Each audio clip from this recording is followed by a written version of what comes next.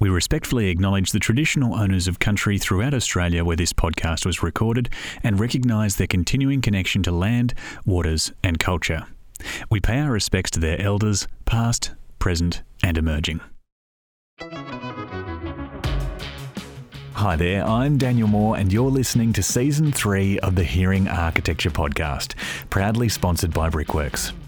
Architecture has historically been dominated by men. Today, when it comes to gender equity in the architecture workplace, there has been about as much progression as any other office-based industry. But there are a lot of people working to highlight better gender equity practices so that the social fabric of architecture can begin to align with the forward-thinking and progressive work that architects do every day. Over the next 5 episodes, we're going to be talking to building environment professionals about gender equity and how women experience the architecture and construction space as our cultural awareness shifts beyond the elementary family model. Our guest in this episode is architecture academic, critic and advocate Naomi Stead. At the time of recording, Naomi was the director of the Design and Creative Practice Enabling Capability Platform at RMIT in Melbourne. Naomi was also a founding member of Parla, one of the most successful research-led community groups that focuses on the active exchange of women, equity and architecture in Australia. Naomi shares the origins of Parla, mental wellbeing in the architecture profession, and the issues facing architecture education and making sure architecture graduates are prepared for practice. I'll now hand over to Kimberly Huey, who is an Imagine representative based in Victoria. Let's jump in. Naomi Stead, thank you so much for joining me on the Hearing Architecture podcast, where we just talked about your experience with regards to gender equality, as well as stepping into the mental well-being conversation, which I think is very important and quite prevalent in our industry, and not just our industry, but with all industries today in our field. And I guess we'd like to hear a bit about your experiences as well. So perhaps before I begin, may I please get you to briefly introduce or tell us about how the issues of gender surrounding architecture as well. How did this catalyze, or how did this manifest in the world of architecture? Okay, so I became interested in that topic many years ago because, I'm trained as an architect like everybody else is, 5 years of very intensive training. And when I was studying, I was reading these kind of amazing feminist theorists who had come out of the 80s and 90s, which was really a high point of discussions of gender in architecture, also sexuality in architecture, sexuality in space, actually, interestingly. But then it had seemed to really drop away, completely drop away. And, nothing had happened for, at least 10 years, maybe even 20 years. But it seemed to me that the kinds of issues around gender equity in the profession were clearly still there. And there were, it wasn't an issue that could just be dropped like a hot potato. And also it was frustrating to me that there had been really good research done. For example, a kind of landmark study by Paula Whitman called Going Places, the Career Progression of Women in Architecture, which was an Australian study, a primary study, which had interviewed a lot of people. It was an excellent piece of work. It contained recommendations for how the profession could become more equitable. And then it just dropped like a stone and, nothing had really happened. So it just seemed, and then very sadly, Paula had become ill and subsequently died. And so she was unable to carry that on. But it seemed to me that somebody had to pick it up and take up the baton. And so when was this? I guess it was 2009. I started to kind of put together a team to do more comprehensive research around this topic and take up that work that had been done earlier. Was this the beginning of Parla then, like this research, or was this prior to Parla happening then? Well, Parla was never planned. Parla was never intended to happen. It was a kind of happy accident as a result of a research project, a scholarly research project, which was funded by the Australian Research Council. So we were doing scholarly research, but then what we realised was that what was missing was that kind of translation bit where you take the research and then you put it to work in the world. And so we thought, we need a website. But working with Justine Clarke, who, as you know, is a kind of amazing individual, like made incredible contributions to the architecture profession and discipline in Australia. And she was like, no, we need more than a website. Or, we need a website which is building on Web 2.0 interactive possibilities. and which is not only a way to share our findings, but also to gather information and to catalyse a community around that. So that's how Parler came about. Initially, it was a website to, as I say, both share the research findings and bring in new information. But then, of course, it became so much more than that. And, of course, now everybody thinks of it as the Parler project. But it did start with a scholarly research project. Yeah, I think for me, when I was first listening, because yesterday I was listening again to the lessons learned from Parler between you and Justine, it was a lovely conversation, and I loved Justine's way of saying it was a comedy show. So that was it was just beautiful to see that friendship.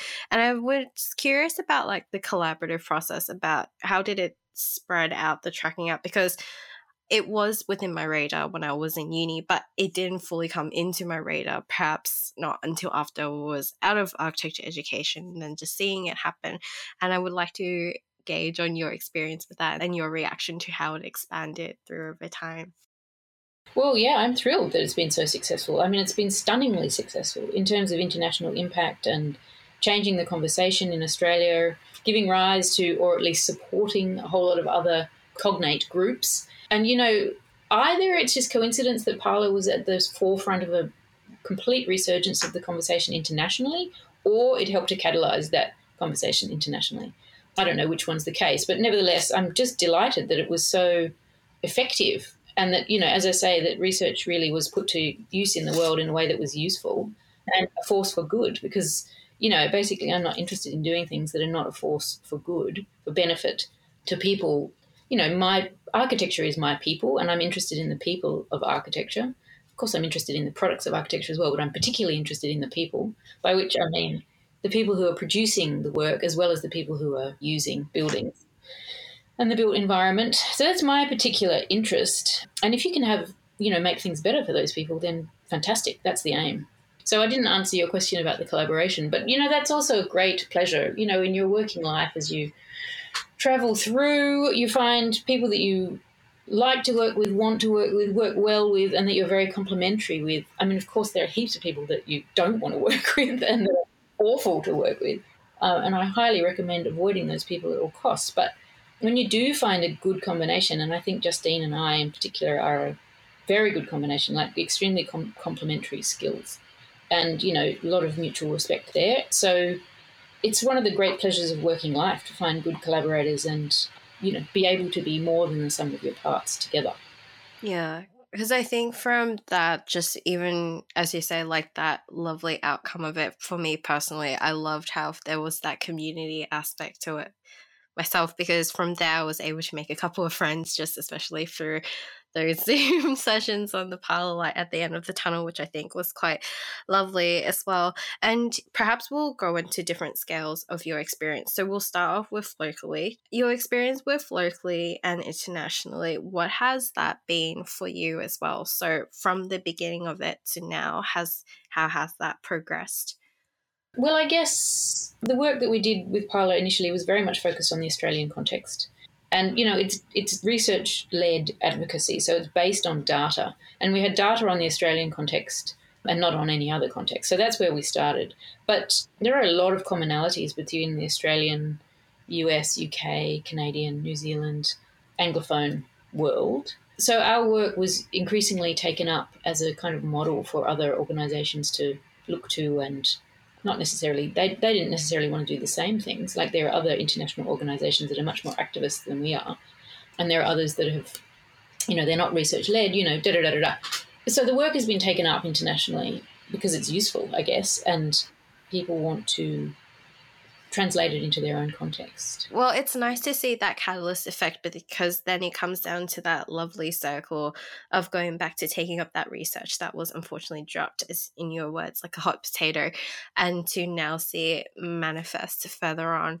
And I think because, how do I say, the effects of social media as well as politically speaking, bring on that Me Too movement as well. And then therefore your research and other voices have been magnified and amplified throughout. So then therefore it does make sense for it to be carried across internationally as well. So because of this, as you said, it is research advocacy, like what else would you like to have add more to it? Because before we go into your venture into the mental well-being conversation, like is there anything you'd like to add to it as you move on to your next venture?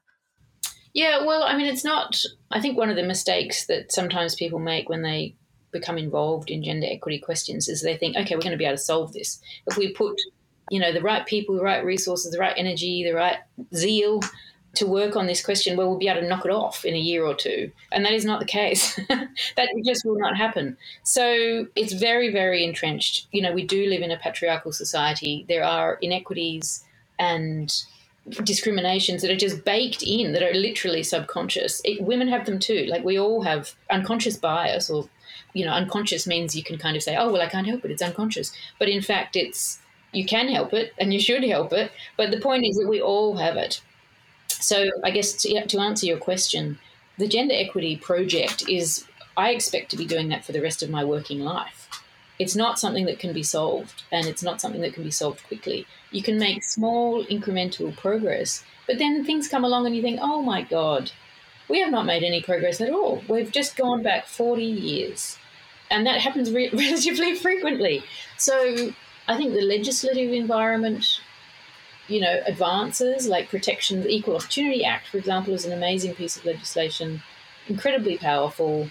Like, things like that really make a big difference. But then you start seeing those kinds of very progressive rights and structures and frameworks get wound back sometimes. So, for example, what the Commonwealth Government was proposing with the Religious Discrimination Bill, which wasn't about gender, but it was about other forms of discrimination. And you think, oh my God, but just when you think that we're progressing towards a more equitable, egalitarian, inclusive, diverse society, well, something like that happens and it just sets everything way back.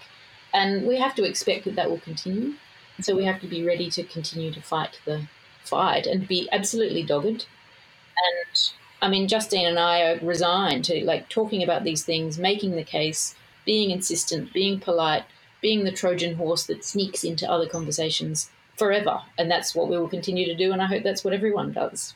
Yeah. I think something I've been curious about is just that feeling of jadedness, because I believe yesterday, from just listening to that conversation again, I think somebody talked about the angry feminist and being judicious about when to have those emotions in there, as well as not having to it. Because for me, I sometimes get, compassion fatigue, because when you've got 10,000 cases that you want to be involved yourself, it's when do you choose to lay your emotions? And I would like to just get your opinions and your thoughts about that, if that is allowed. Yeah, of course. Yeah, well, people have said similar things to me in relation to the Wellbeing Project, which we haven't quite got to yet. But you've got to look after yourself as a researcher and advocate as well, and it can be very wearing to hear all these stories of people who've basically been pretty screwed over by systemic and structural issues. But I must say, well, I have endless compassion for that. It only fires me up more, because one of my key values is fairness. And I think if a situation is unfair and someone else has been subjected to unfairness, it just makes me just so wild with fury, because it's just wrong that person that has happened to that person. So I will always be there to try and make that situation better, if I can, using whatever power, privilege, status, prestige, position, influence that I might actually have at my disposal. So interestingly enough, while there are terrible stories, and the Parler Project has really brought out terrible stories of people who, like I say, whose lives have been more or less derailed by inequities that they've encountered, and that they have thought were their own fault, which is the even more insidious thing, because it wasn't their fault. It was structural factors which led them to have to leave architecture or derail their career. So it's very satisfying when you are able to say to people, it's not your fault. It's not your fault as an individual. It's a much larger systemic issue, and bring together communities of support, communities of interest, communities of practice, so that those people can see, well, it wasn't my fault. And it is possible to do good, even just in supporting the people who've been sort of subjected to these terrible injustices. Yeah, that's a lovely way of putting it as well. I think I can relate to you about sometimes feeling very fired up as well, but then it's that trying to step back and then find ways to offer help and support it's easy, but at the same time, it is quite difficult from just depending on your position and standpoint. Then you touched on the mental health, looking after yourself. Then may I ask, was it because of that that's where you started going into the mental health research, or was there another factor that catalyzed this procedure? Well, there were many reasons. It just seemed to me that there are a lot of commonalities between, why women leave architecture, for example, and why men leave as well. Like gender equity questions and well-being questions are really closely articulated. I think they affect women in particular ways, but they also affect men clearly and palpably. So it was a kind of natural progression. And also, it has to be said that our focus on gender equity is a bit of a kind of old-fashioned approach, really, because these days, thinking about intersectionality, thinking about inclusion of diversity in terms of cultural diversity, different abilities, the full spectrum of diverse groups, but also compounded forms of discrimination. So, for example, if you've got racism and sexism intersecting, well, that's particular for that person, let's say, and just looking at gender is actually quite a reductive way of doing it. So, if we were very self-critical, which we frequently are, we would say, we need to look at gender and race, gender and class, gender and cultural diversity all together. And you can't just look at one, because it really is like an intersection. But well-being is kind of useful in some regards because it is quite inclusive. Like, it really does take in a whole range of different types of factors. And also, frankly, it's useful to move beyond a highly gendered topic, because there are a lot of powerful male allies in the there's a lot of powerful male allies looking for gender equity as well. But as soon as you start talking about well-being, you've got a lot of men who are willing to really stand up and strongly advocate for better working conditions in architecture for the well-being of all. And it's quite fascinating to see how, from the profession, who's willing to stand up for those different types of issues. And how has the experience for you so far, just going through all of that? Because I believe that not just the architecture profession itself, and having you as a head of architecture back at Monash and then working with the students as well, how has that experience been for you in terms of during your research and then seeing that atmosphere firsthand among students then? Yeah, well, I'm convinced there are problems with well-being in architecture, certainly among students, without question. I've been an academic for 20 years, and, I've seen it with my own eyes that students in architecture, students generally, yes, but also students in architecture are very, very stretched. So there are problems. There really are problems, and they're pretty urgent, and they need to be addressed. So what was missing really in that conversation was evidence. That everyone thought there was a problem, but there wasn't sufficient evidence to prove it. So putting together a research project that can provide that evidence is really super important, because once you have data, you can prove the case. And then the whole conversation moves on to, okay, we do have a problem. What are we going to do about it? Rather than, do we have a problem? It was a circular conversation and had been going on for decades. It really had. So that enabled unsympathetic people, let's say exploitative employers, to say, oh, no, there's really no problem here. There's no evidence of a problem, therefore there's no problem. But I don't think that's the case. And I just wanted to move that conversation on, basically. Yeah, it makes sense, because I think there's, again, thinking back to your conversation with Ben Channon at the symposium, in which you discussed about how, and also one of the audience responded with, about you don't tell somebody with a broken leg to feel better by going on for the run. And I think that there is still ongoing prevalent issues with regards to mental well-being, in that it is intangible, and when you don't have something tangible, then I think you need to make it tangible. And so I'm guessing that's what the statistics and the numbers is. Apart from making the data tangible, do you see yourself doing other ways, or what other areas you're hoping to implement in order to provide this type of concrete evidence for everybody to see?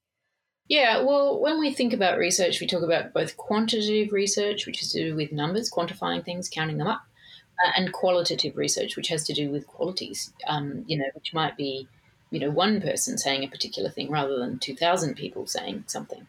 So, and, I have always been a qualitative researcher. I'm interested, well, really, my first love is language, actually. It's not numbers at all. And so I'm interested in individual stories and accounts of what life is like working in architecture. It's a very fascinating culture. I continue to find it a completely fascinating, sort of, in many ways, very contradictory discipline and culture.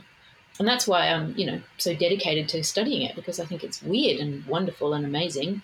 And, it's a tight community as well. Like it's, when Justine and I travel around the place talking to people from other professions, the accountants, the teachers, you name it, engineers, and they're like, wow, this is a very tight, well-defined, closely identified community that you architects have. And gosh, look what you're doing there. That's very interesting.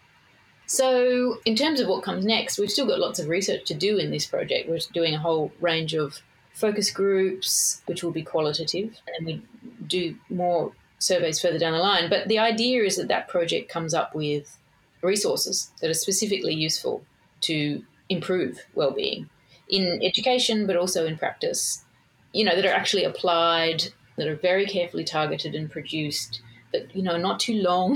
The thing about academics is that we write things that are far too long and sometimes very dry. You've got to be able to speak the language of the profession and meet the needs of the profession in order to try and make cultural change. So that's what we're planning to do.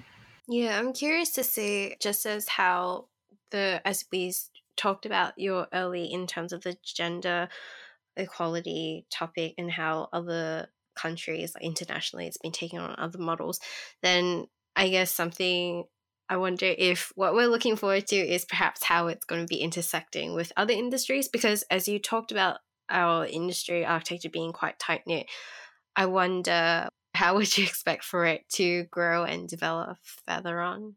We've just released a report on this major practitioner survey, wellbeing survey that we did last year, which is really significant by international standards. I mean, I'm not saying that to blow my own trumpet. It's just a fact that it's very rare that in the architecture profession, we've had such large surveys which are so carefully constructed and which use what's called verified or validated measures to measure specific things like burnout or professional commitment or work-life balance, these kinds of things.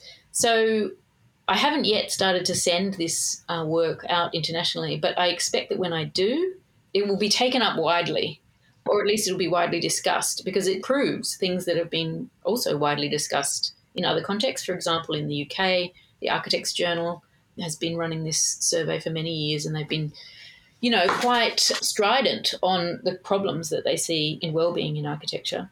And our project just gives strength to the arm of that argument. Who knows whether it'll result in another parlour or obviously the same thing, and that kind of groundswell of like an organisation, I don't know, I suspect not. But it should be pretty high impact research because it hasn't been done before at this scale with this level of rigour. Yeah, I'm curious to see how it will crack into other industries as well, because I feel like probably because I am still quite within this architecture bubble, I think I've yet to expand myself into other industries beyond the design industry, even in terms of seeing how it will impact, because I feel like perhaps just from the gauge of our conversation, mental well-being is really an umbrella term for quite a lot of things, just because we do use our emotions on a daily basis as well. A few more questions before I guess we wrap out our discussions today. What else would you like to do beyond mental well-being? Because I do know that you do love research and also the literacy of it as well. So do you foresee yourself going into any other areas as this is being solidified? Yeah, well, definitely. I mean, I've been doing some work with Liz Brogden, who's a fantastic academic from the University of Queensland, on how architecture education needs to be completely retooled in order to prepare students for climate change, biodiversity crisis. So that's a piece of research that's happening now. Once again, you can see they're all very applied and based on kind of current problems. But that really, the climate and biodiversity crisis is like the big existential challenge. And in this survey that we did recently in that project, 95% of the respondents, who were students and academics, thought that architects had a role to play in addressing climate change. I think it's a linchpin kind of role. But I think at this stage, students are not feeling like they learn what they need to learn, or maybe not in the ways they need to learn it, in order to be equipped to do that, to play that positive role. So the question is, what needs to happen in architecture schools to, as I say, retool and rearrange ourselves, also to upskill and develop existing professional practitioners, because things are changing so fast that probably someone who graduated 5 years ago, some of their knowledge is already outdated. So CPD, continuing professional development, upskilling, short courses, it has to be part of a cycle, what might be called a circular curriculum, of retraining ourselves to deal in this completely changed world and move towards a zero carbon economy. So that's one thing. I mean, I've got heaps of research ideas, and some of them are, more or less developed. But one thing that just comes up again and again and again, and I hear this from the profession constantly, it's this quantification question again. Like, what we need is to quantify the value of design, because how can we argue for the value of design if we can't put a dollar figure on it? And we all know that that's reductive, and that the quality of design is not just about its value in dollar terms. But if that's what means something to, government, developers, construction industry, if that's what we need to justify the value of our work, and indeed to justify our very existences, well, then that is really missing. So I'm slightly reluctant to take on that project because it's giant and difficult and complex and requires a whole lot of economists, basically. It doesn't need architects. Well, it does need architects. It needs real estate economists. It needs behavioural economics experts, land economists, social benefit people. So putting together a project like that, I really believe that could be a true game changer in terms of how architecture is valued in Australia. But do I have the energy to do that? I'm not sure. Not right away. I mean, it's very demanding, these projects. But that is kind of on the agenda, because really I'm interested in change for the better, to benefit people, planet. I care less about the economy, but obviously if that happens as well, that's a happy accident.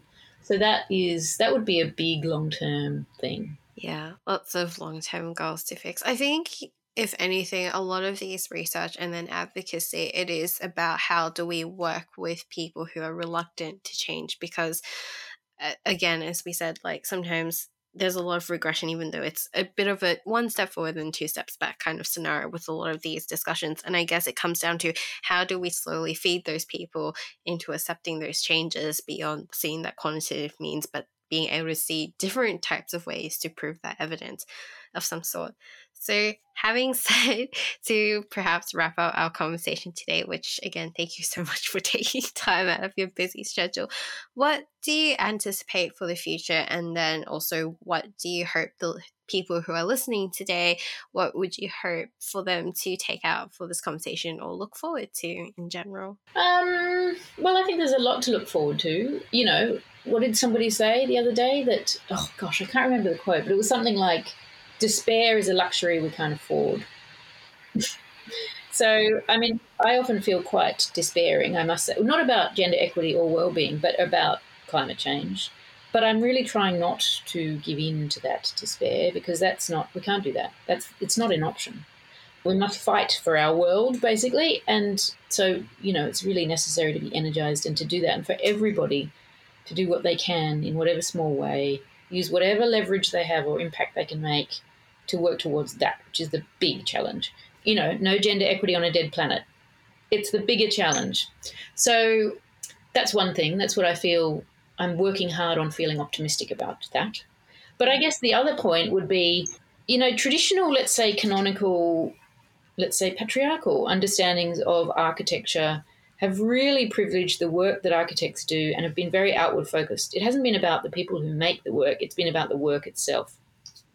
In formal terms, like, people rhapsodizing over a particular kind of detail or whatever. That is of zero interest to me, zero. And I also find it very problematic when people are just looking at the production of architecture without looking at the conditions of production, the people behind who are actually making it happen. So this is one thing that just makes me wild with fury, even though I try very hard to keep it under wraps, is when some architects seem to believe that you can't have quality work and well-being. You can't have them both. You've got to choose one or the other. And, of course, they're always going to choose quality work. I reject that utterly. And I also reject the idea that the only thing architects should or could think about is the work to the exclusion of the people. So that would be one thing, that it's really important to look back at the organisation, the company, the people, their talents, their vulnerabilities, in terms of what architecture produces, and not just, the way that corner comes together. It's like, oh my God, if that's what architects are going to be focused on and trying to tell the world about, then the profession is doomed, frankly. So you've got to move on from that and have a bigger picture perspective. Yeah, I think for me, I would like to add to paraphrase one of the quotes from one of my favorite shows was that where they say behind every painting there is an artist. I'd like people to perhaps think about behind every architecture or building or whatever the design, there is a person behind it because they have put in a lot of time, thought and care into it. And it would be nice if we can appreciate that and celebrate that in some other way. Just perhaps a different type of acknowledgement would be nice, I guess. And also just perhaps acknowledging the team instead of just the name itself that brands onto the architecture. And I think that's something that we can challenge in the future as well. Again, thank you so much for your time, and I hope you've enjoyed having this conversation as much as I have. Yeah, absolutely. Thanks. It's been great. This has been Hearing Architecture, proudly sponsored by Brickworks. Thank you so much for listening, and thank you so much to our guest in this episode, Naomi Stead from RMIT. Thank you so much for everything you've contributed to architecture education, the profession, and every community group that you're actively involved in. Our sponsor Brickworks also produce architecture podcasts hosted by modernist fanatic and comedian Tim Ross. You can find The Art of Living, Architects Abroad and The Power of Two at brickworks.com.au or your favourite podcast platform. The more support we get from you, the more episodes we get to make. So if you'd like to show your support, please rate, review and subscribe to Hearing Architecture in your favourite podcast app. If you want to know more about what the Australian Institute of Architects is doing to support architects and the community, please visit architecture.com.au. This is a production by the Australian Institute of Architects Emerging Architects and Graduates Network in collaboration with Open Creative Studio. The Institute production team was Madeline Jenkins and Claudia McCarthy, and the Imagine production team was Kimberly Huey, Hilary Duff, and Max Legal White. Written and directed by Daniel Moore.